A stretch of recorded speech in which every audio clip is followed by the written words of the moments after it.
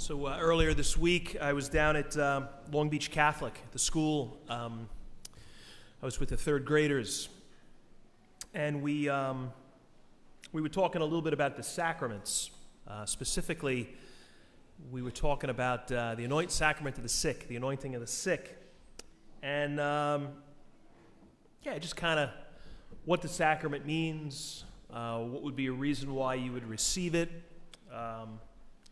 They were good. These kids, they really knew their stuff. I was impressed. I was telling them about an experience I had where I administered the sacrament. I was on the Loop Parkway, headed north, and it was a pretty big traffic jam. It was a couple of years ago, and I realized eventually that there was an accident up in front. That was the reason for the delay, and I could see the lights of the ambulance and police cars and so on, and eventually when we got up there, I could see that it was looked serious enough. I mean, didn't look like anybody was dying, but like there were two people in stretchers, so it wasn't nothing.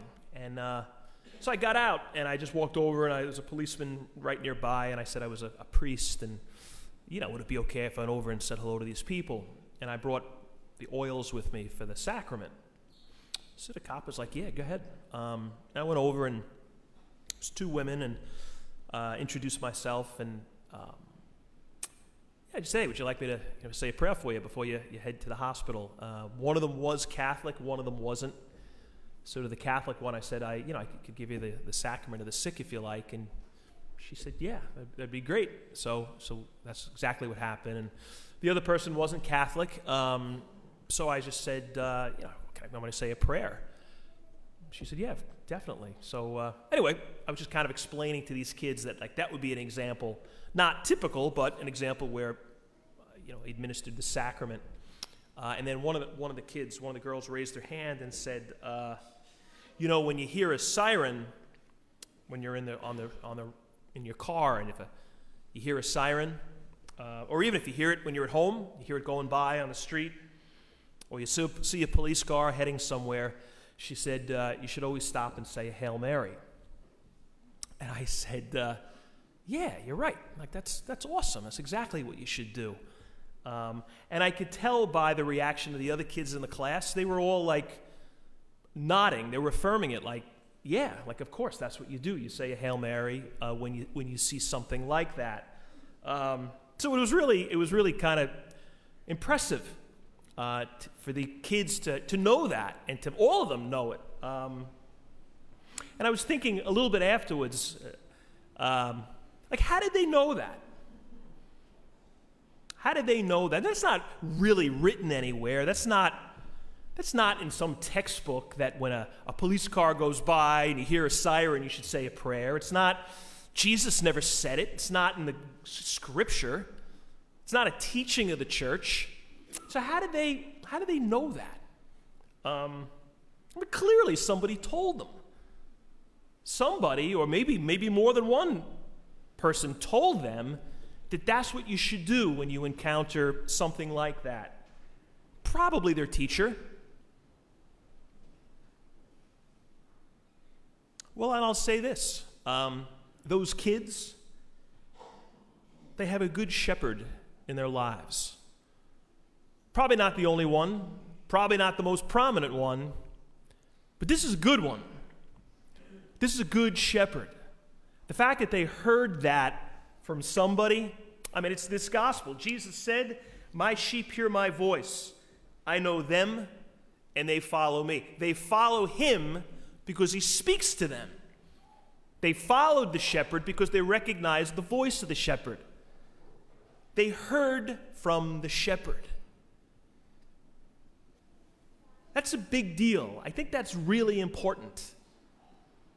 Sometimes I'm a little concerned that today maybe the sheep don't hear from their shepherds as much as they should. In another time, not that long ago, but 30, 40, 50 years ago, there were a whole group of shepherds in the church that lots of sheep heard from. They were nuns, like religious sisters. I mean, the numbers of people that were, again, from maybe the 60s and the 70s, and certainly before that, the impact of religious sisters on kids.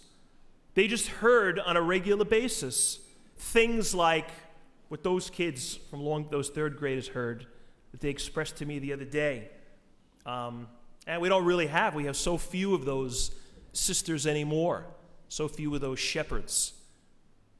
So the sheep are hearing less. So it just seems to me the challenge becomes, well, then they need to hear more from different shepherds, different good shepherds.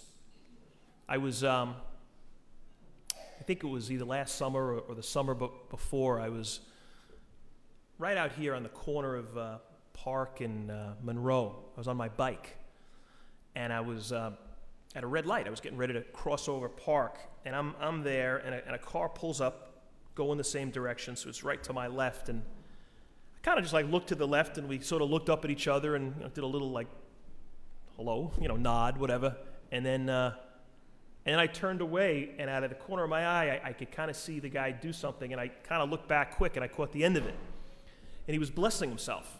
He was doing the sign of the cross. And then he kind of saw that I saw him. But that was it. So I'm thinking about it at the red light. And I said to the guy, his window was down, and I said, why did you do that? I mean, he was looking at me like I was a weirdo or something, probably.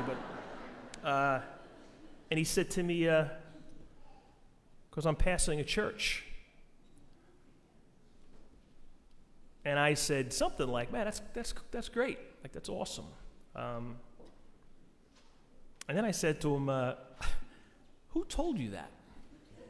And then he just gunned it. He went right through the red light to get away from me. No, he didn't. He kind of thought for a quick second, and he's like, my parents, we used to always do that when we were in the car. We passed the church, we just kind of do this sign of the cross. And I said to him, you had good parents. And he was like, I know. Like, I really did. They were good shepherds. This guy looked like he was 45 years old. Probably hasn't been in the car with his original family in that context maybe in a lot of years, but like he still does it because he heard about it. He witnessed it. I think it's all about having shepherds. It's about having them and being them. And it's about hearing our shepherds, hearing what our shepherds have to say. St. Paul says it real simple. He says, faith is heard. Faith is heard. But it's not the only way you get faith, but it's a big way. Like, what do I hear in the course of my life, especially my young life? Do I hear faith in action? Do I hear faith expressed? Do I have somebody saying to me, hey, anytime a cop goes by, you ought to say a prayer. When the ambulance is going flying, say a prayer. Are we hearing stuff like that? I mean, is that the foundation of our faith? No. Is it the most important aspect of who we are as believers? No. But it's not nothing.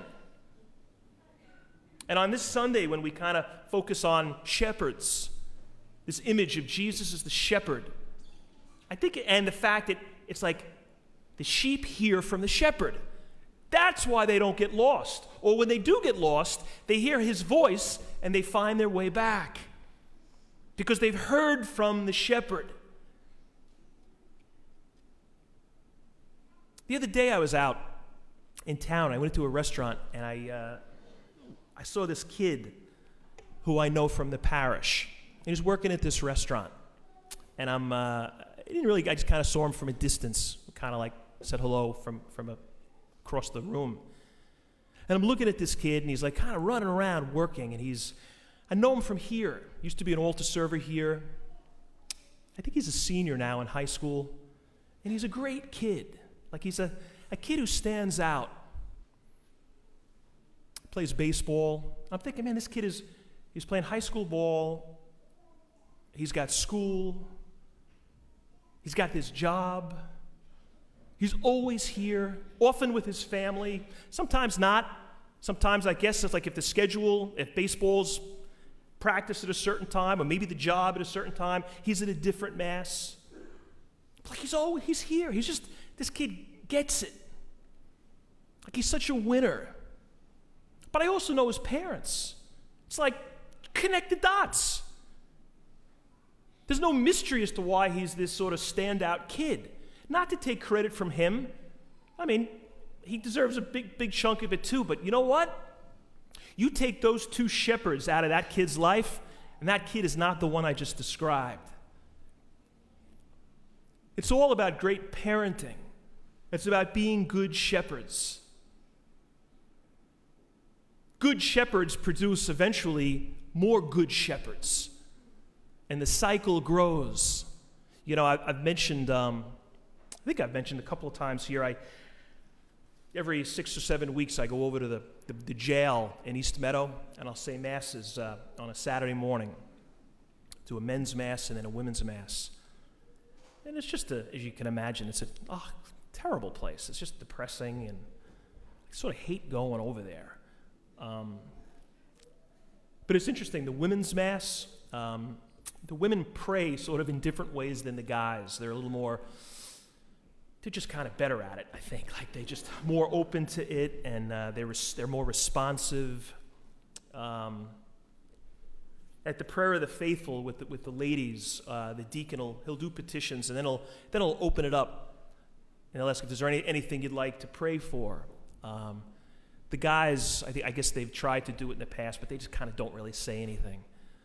But the ladies do. And almost every time, often when I go there, they'll say things like, I'd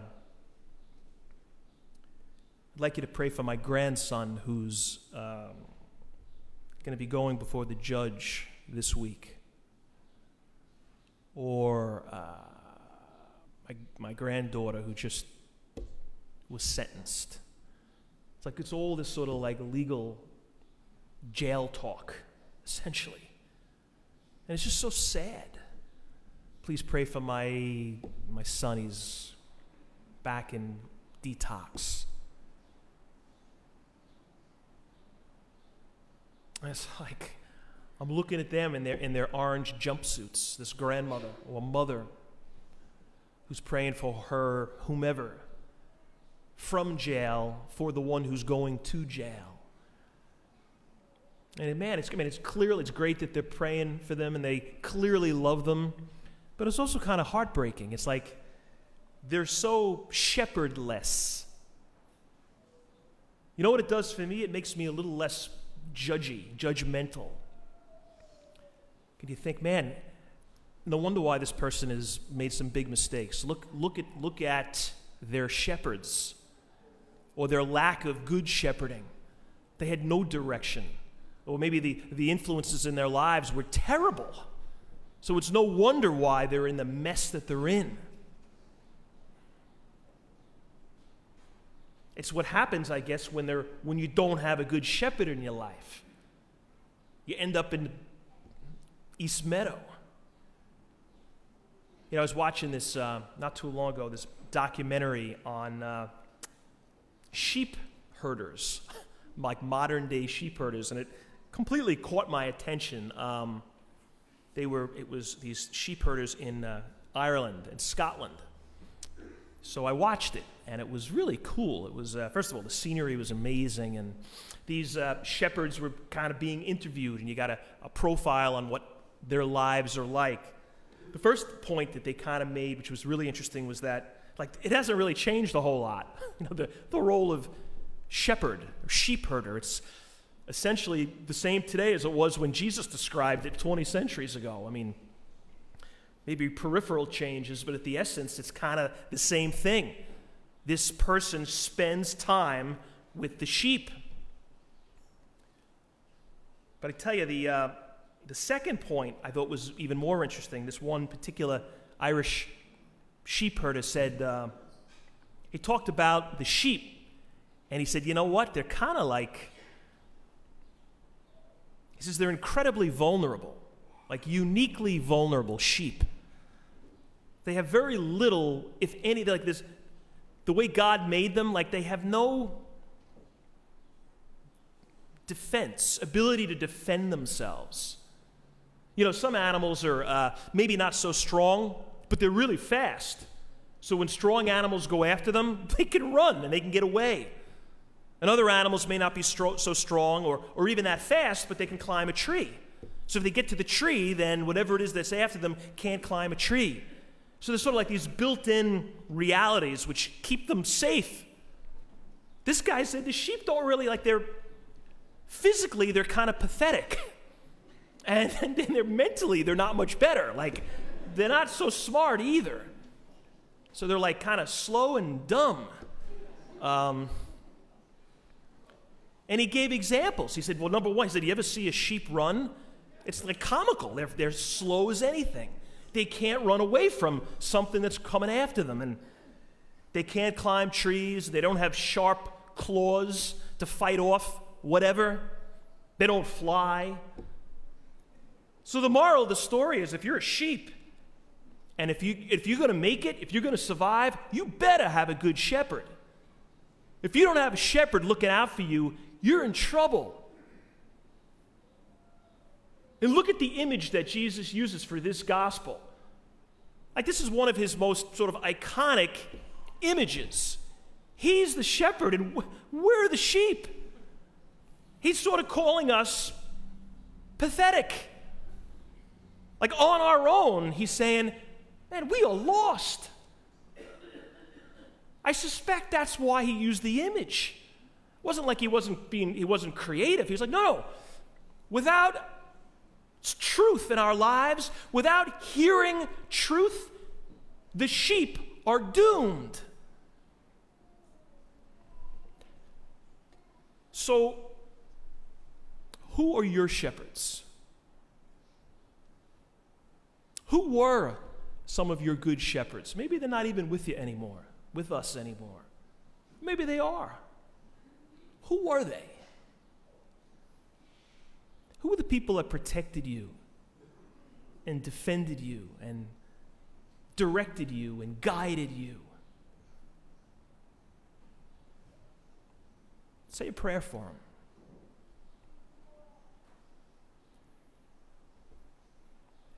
And who are your sheep?